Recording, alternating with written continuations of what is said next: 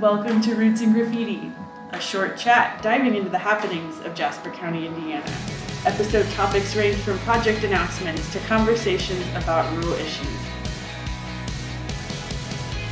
Hosted by the Jasper Newton Foundation and Jasper County Economic Development Organization, together we'll explore and break down what's happening right here in Jasper County.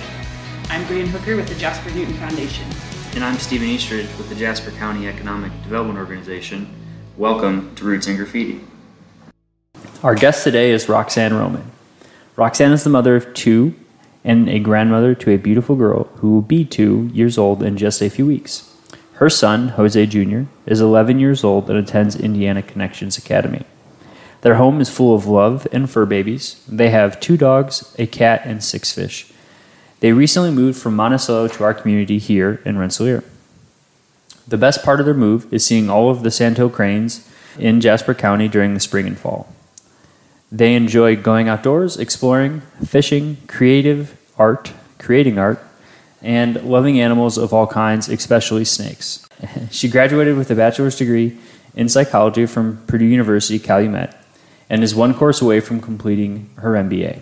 Roxanne became the executive director of CDC Resources in March of 2019. The organization has grown by leaps and bounds over the last year and a half under her leadership. Welcome, Roxanne, to our Roots in Graffiti podcast. That's right. This is the first time we've recorded in this space, so the economic development you hear in the background at the stop signs is really important. It's all good. Welcome. Very happy to be here. Thank you very much. Part of Roots in Graffiti and Jasper Newton Foundation and Jasper County Economic Development wanted to bring in different entities in our Jasper County community, and we have yet to focus on a nonprofit. One of our larger nonprofits happens to be CDC Resources. I want to talk about how you serve our community. If you might think it's valuable to be located in a rural community, like if that offers some benefit to your clients, to your staff, or maybe it doesn't, but just maybe it might. I think one of the most compelling things I've heard from you when I first met you was the day they announced your joining CDC Resources at the Rensselaer branch here, and you shared a story about how you came to serving our community members with challenges and disabilities, and your life story kind of leading up to that, and that you have really big dreams for the people you work with and work for, and it was really compelling. So I want to get to where you can share that with us. So CDC Resources has been around since 1953, and I don't think people really realize that. And it started as a grassroots movement. Some individuals' parents found out that there were not resources or education available for their children. And at that time, when you had a disabled child, a lot of time the answer was to take them to an institution or somewhere else. And these families, they chose to raise their children, and they wanted something different for them. So they created classrooms and education and development for them. And it's funny because our administrative assistants kind of going through our history, we found a ledger from the 60s where their balance was $750. So that's what they had to create programs. And it's evolved into this, and we're still here in 2020. So we serve individuals with intellectual and developmental disabilities in 5 rural counties. We serve Jasper, Newton, Carroll, White, and Benton counties. And so we provide a variety of services in our organization. We offer day service programming, which is typically vocational skills or adult daily living skills and things like that. And we've worked really hard in the last year to kind of change that model. A lot of times in the past, it's kind of been seen as a daycare, but I really push that who we serve, they're not children, even though they're cute and fun and loving. They are adults, human adults, just like you and I. So we've been kind of evolving that program. We have 3 group homes that we serve, and that's more of a structured setting for individuals who require more teaching. So it's like cooking skills and hygiene skills, laundry skills, things like that. And it's a structured setting. Then we also do supported living, which is more community integrated, and we can provide those services in somebody's family home. Or we have individuals who actually, own their own home, or they have signed their own lease and live in their own apartment in the community.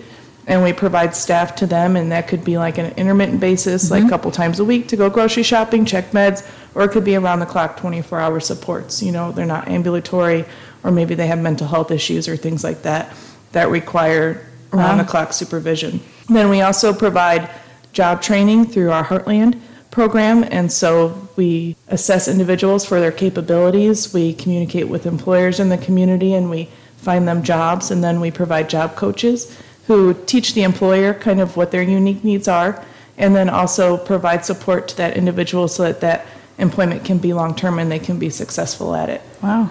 Many people don't know, but we do run the rest parks on I-65 off of Yes. Kankakee, Wolcott. And we do have some individuals in service that work there and do a very good job. And then we also employ people from the community there as well. And then we have a thrift store in Monticello. And all the proceeds go to that to kind of fill the gap of funding. I think sometimes we're misconstrued. We are not-for-profit, so we do depend on donations just like everybody else. But we also do receive Medicaid funding and things like that. But it's a balance between both funding sources to really get the resources that we need to make people have a meaningful and successful life. Now, nonprofit funding is always a challenge, especially if you have a misconception in the community that you're receiving funding from someone else and you don't really need donations to make those programs work. Right. One thing I've noticed since Roxanne's come on as executive director is the social media presence has been amazing. So whoever's running your Facebook page is doing an awesome job. There's so many crafts and exercise things happening in groups that you're serving, and it just looks like it's the happiest place to be some of the days. So I'm kind of jealous. Like maybe I get my office to do a craft together or something, because there's just a lot happening, and I feel like that this is part of our community, and we often ignore them or forgotten about them, and they're a very vibrant part of our community, and it's just nice to see a lot going on there. So round of applause to the Facebook person. So Thank you.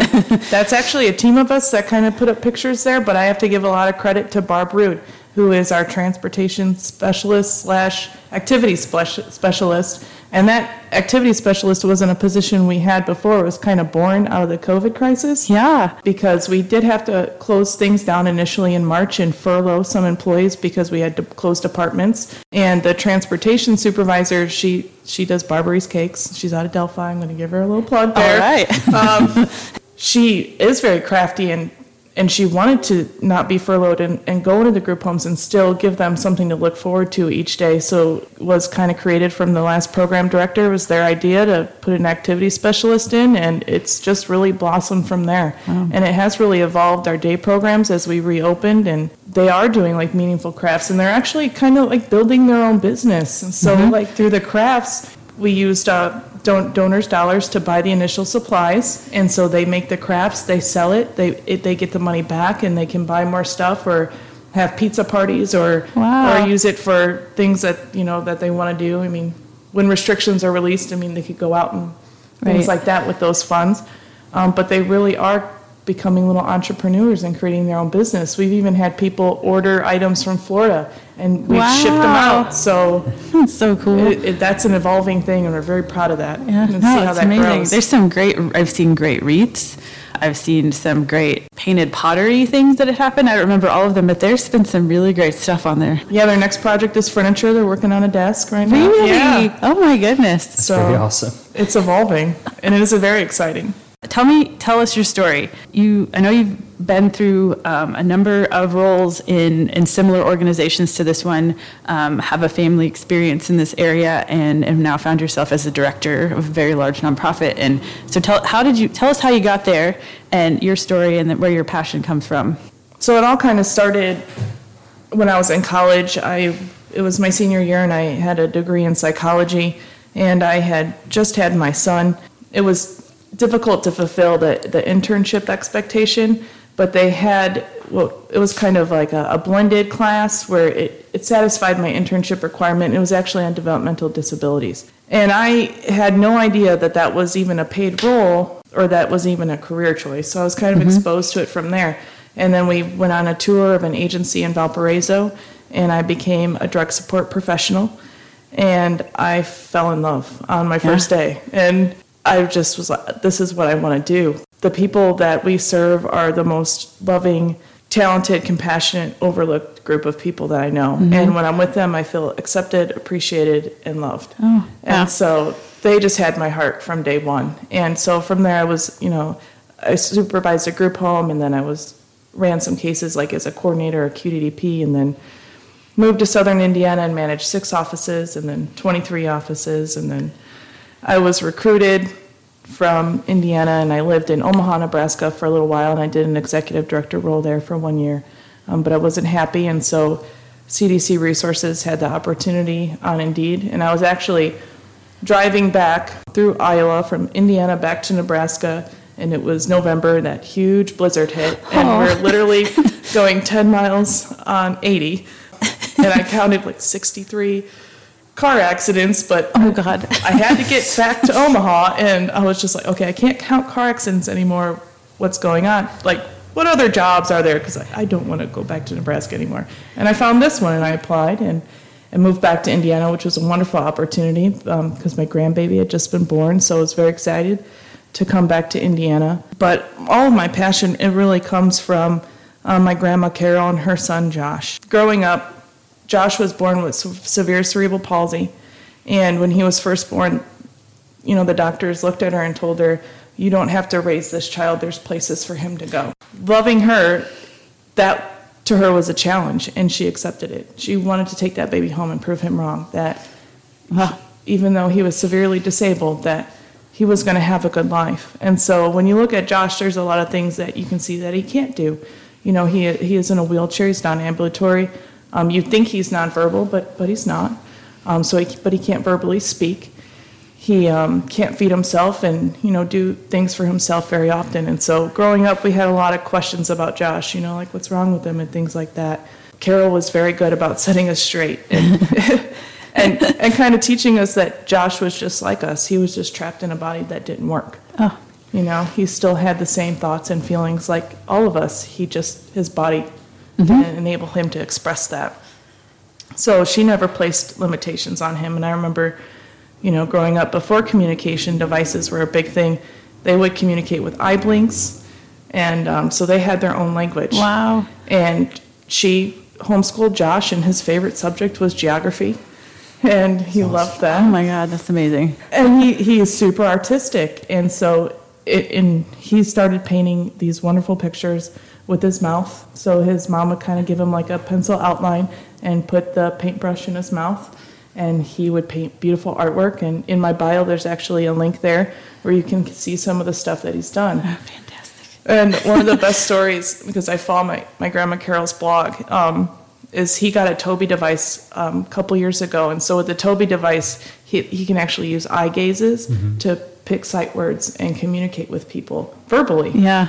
And which is amazing. And so one of the first things that Josh wanted to do was paint nudes. So he spent all his, these years painting these wonderful pictures, but he's an adult man, Right? Oh, my goodness. That was he wants to paint nudes. That's awesome. It is awesome. And now he wants to write a book. So he's using the Tobii device to write a book. That's amazing. With hopes of getting that published. And so, unfortunately, I don't get to see them very often.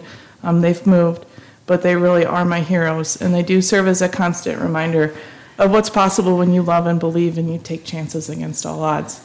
And it really is my heart of getting the word out there and educating people about, although the people we serve are cute and lovable and they are my heart, they are not children. Right. They're adults, and they have the same wants, needs, desires as you do as an adult. They may just not be able to express it the same way. Right. And so I think my goal is to kind of change the conversation about services and the way we provide services to take more of that adult approach and feed those needs. We have lots of individuals who want to be business owners. They want to get married. They want to have sex. They want to go to a bar. I mean, they're human adults, and, trying to get rid of that stigma. Right. Wow.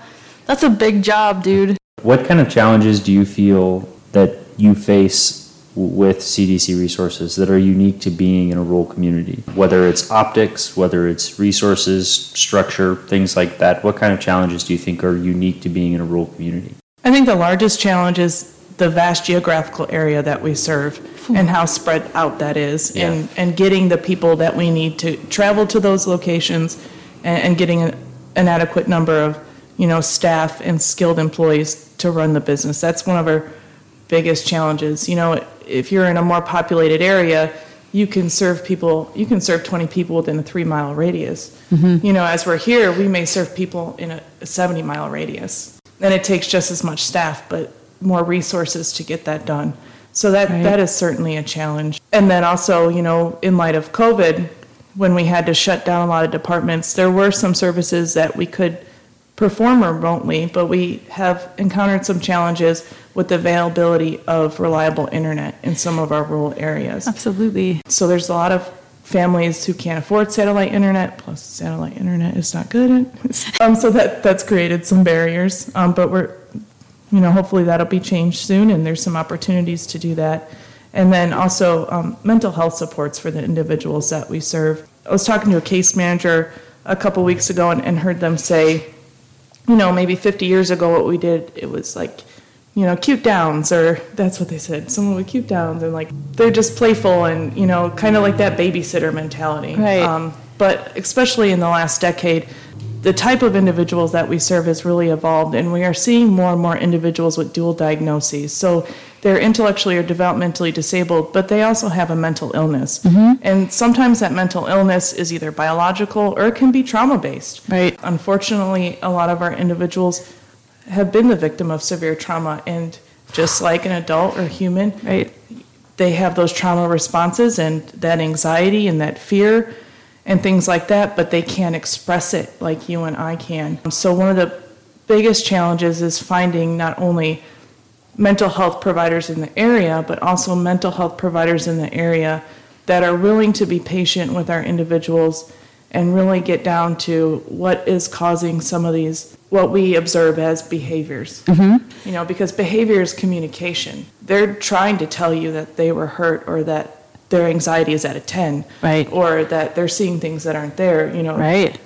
But physically, just like my Uncle Josh, physically they can't express that the same way that you or I could. Right. And, in larger cities, as more studies are done and more research is done, you're going to be able to have access to some more of those specialties, as where in these rural counties, not so much. What I hear is that if someone wants to go to school and set up shop, they could have a really thriving practice in the area. So that's what I'm hearing. Yes. That's right. Much needed. Yeah. And so our kind of response to that last year is we did partner with Meridian, and so they provide ABA therapy. Mm-hmm. And so we've been able to bring that in-house and get 12 individual services that way. And so that has helped some of that.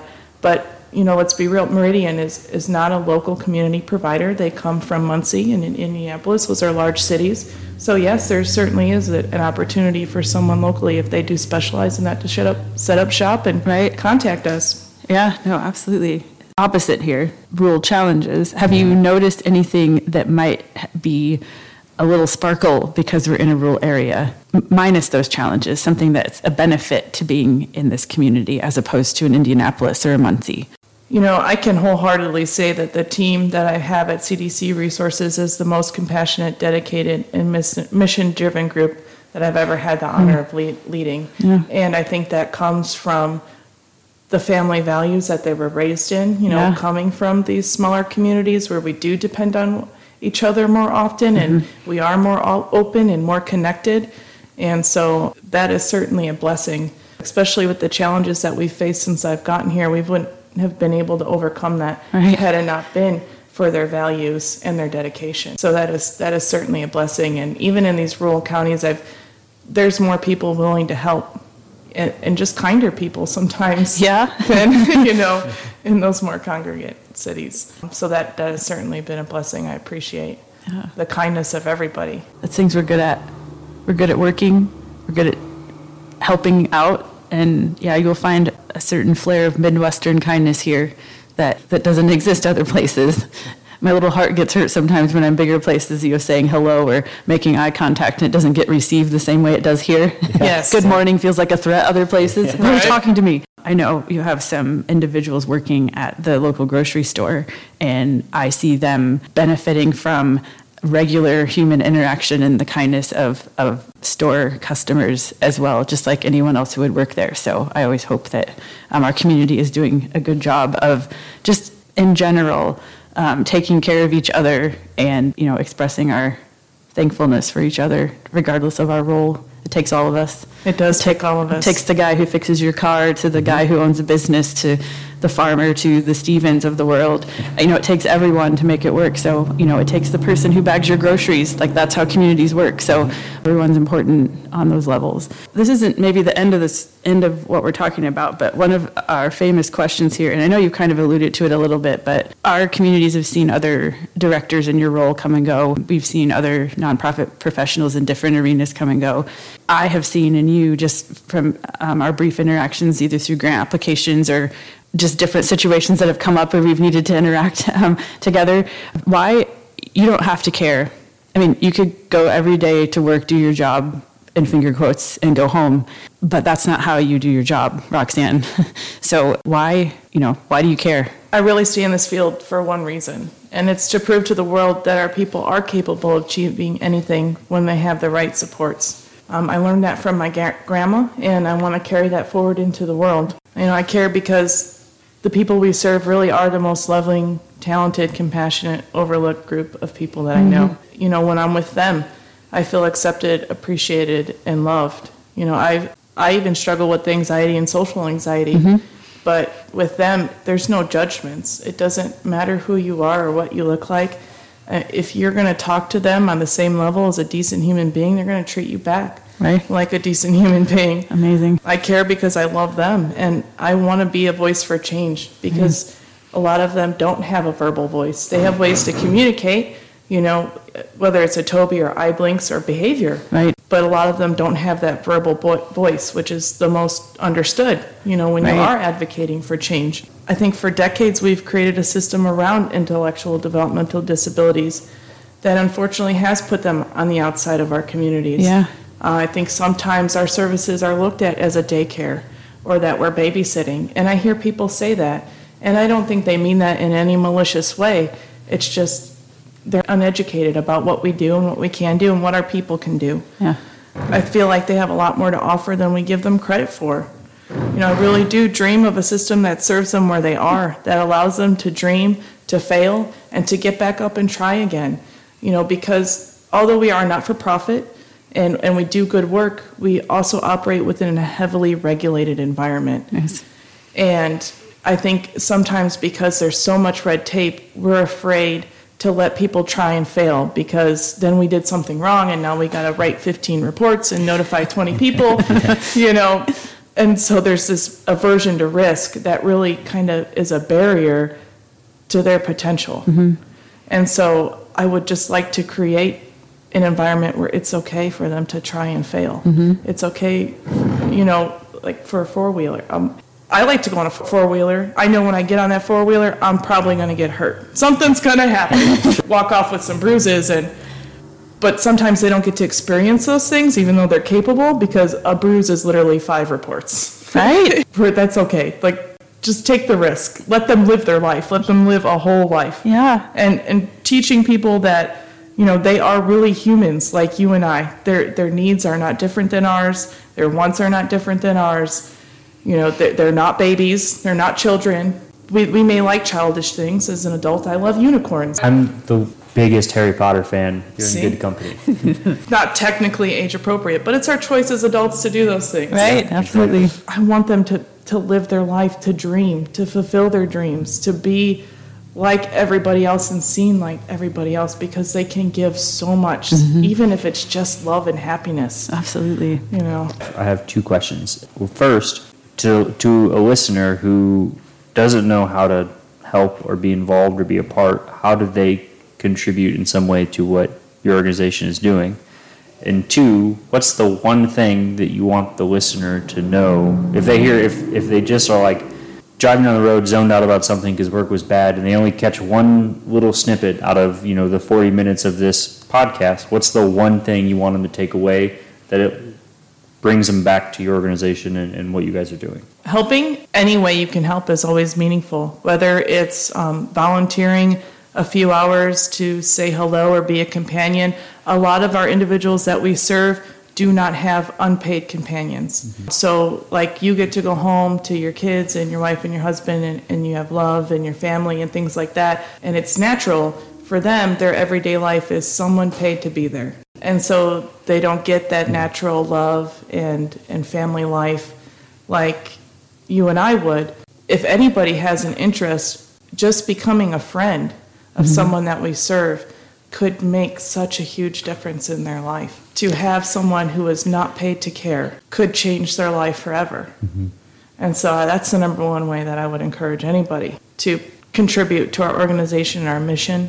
Always, and even if you're not comfortable, maybe being a companion with somebody, like writing them a letter, or you could be Facebook friends with them, or, you could volunteer. We always have maintenance issues. So if you're a handyman but this really isn't your forte, maybe you're not even a people person, but you want to give in some way, we always have maintenance issues. We can certainly use some volunteers. If you're handy and would like to come fix some things or make things better for us, we'll take that. Absolutely. Always looking for like craft supplies, and because they are creating their own little business and becoming entrepreneurs. So, if you're cleaning out your closets, which I'm sure a lot of us did in the last few months, Yes. and you come across old craft supplies, don't throw them away. Don't give them to Goodwill. Give them to us. Our individuals will use them. You can also just donate to our thrift store in Monticello. All those proceeds go to help fill the gap of funding so that we can create person-centered programs. And donations always. Although we are funded through Medicaid, we do get grants and tax appropriations. There is some misunderstanding. Usually a not-for-profit is very lean and small,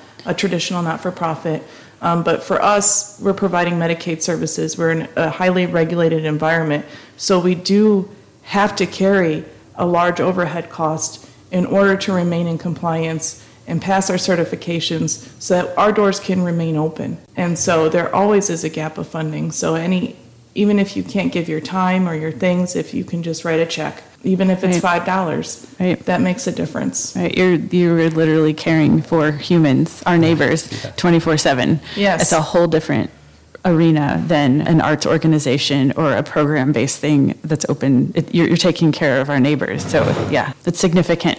And the one thing I want people to walk away with and remember is that unless they're a visible child, those that we serve are not children. They are adults. They are human beings, just like you and me. They have the same wants and needs, but they may not be able to express it the same way that you and I can. So when you see them in the community, please don't come up and pinch their cheeks and tell them how cute they are. Please don't stare. Respect them as a fellow adult human being. Say hello and be kind. And I will always plug our Facebook page before our webpage. Our webpage is outdated and the donate button there does not work. We are trying to raise funds to fix that. But Facebook is fully functional. All the donations buttons work on that. You can also create fundraisers and share those on your timelines with friends. Doesn't have to be a certain type of season. So, and there's great content on there. You can see how happy our people are. And, if you want proof, then I would encourage you to scroll back to a year and a half ago to current, and you can see the evolution of our organization over the last year and how amazing that has been. Giving Tuesday's on December 1st this year. So if you're saving up to give, that's a great day to click donate on the CDC Resources Facebook page. Put that in your notebook. This was probably one of the more in-depth, really deep conversations we've had. Thank you so much for coming. Well, thank you very much for this opportunity and being able to use my voice for them. We would love to continue this conversation too. If you have other events coming up, it'd be really great even to hear about entrepreneur programs, like to come on and share about things that are for sale and how that's going in one of your group homes, having some of your people come share about their lives. I would love to work that out. That'd be amazing. That would be awesome. Well, Roxanne, thank you for joining us, and thank you for caring about your job and about the people you serve, because it's evident. It's evident in how CDC presents itself in the community. So I appreciate it. Thank you very much. We hope you enjoyed today's conversation about Jasper County. For anything related to the podcast or information about today's conversation, you can email Bree and I at rootsandgraffiti@jaspercountyin.com, all spelled out. And there will also be links in the show notes below. Thanks, guys.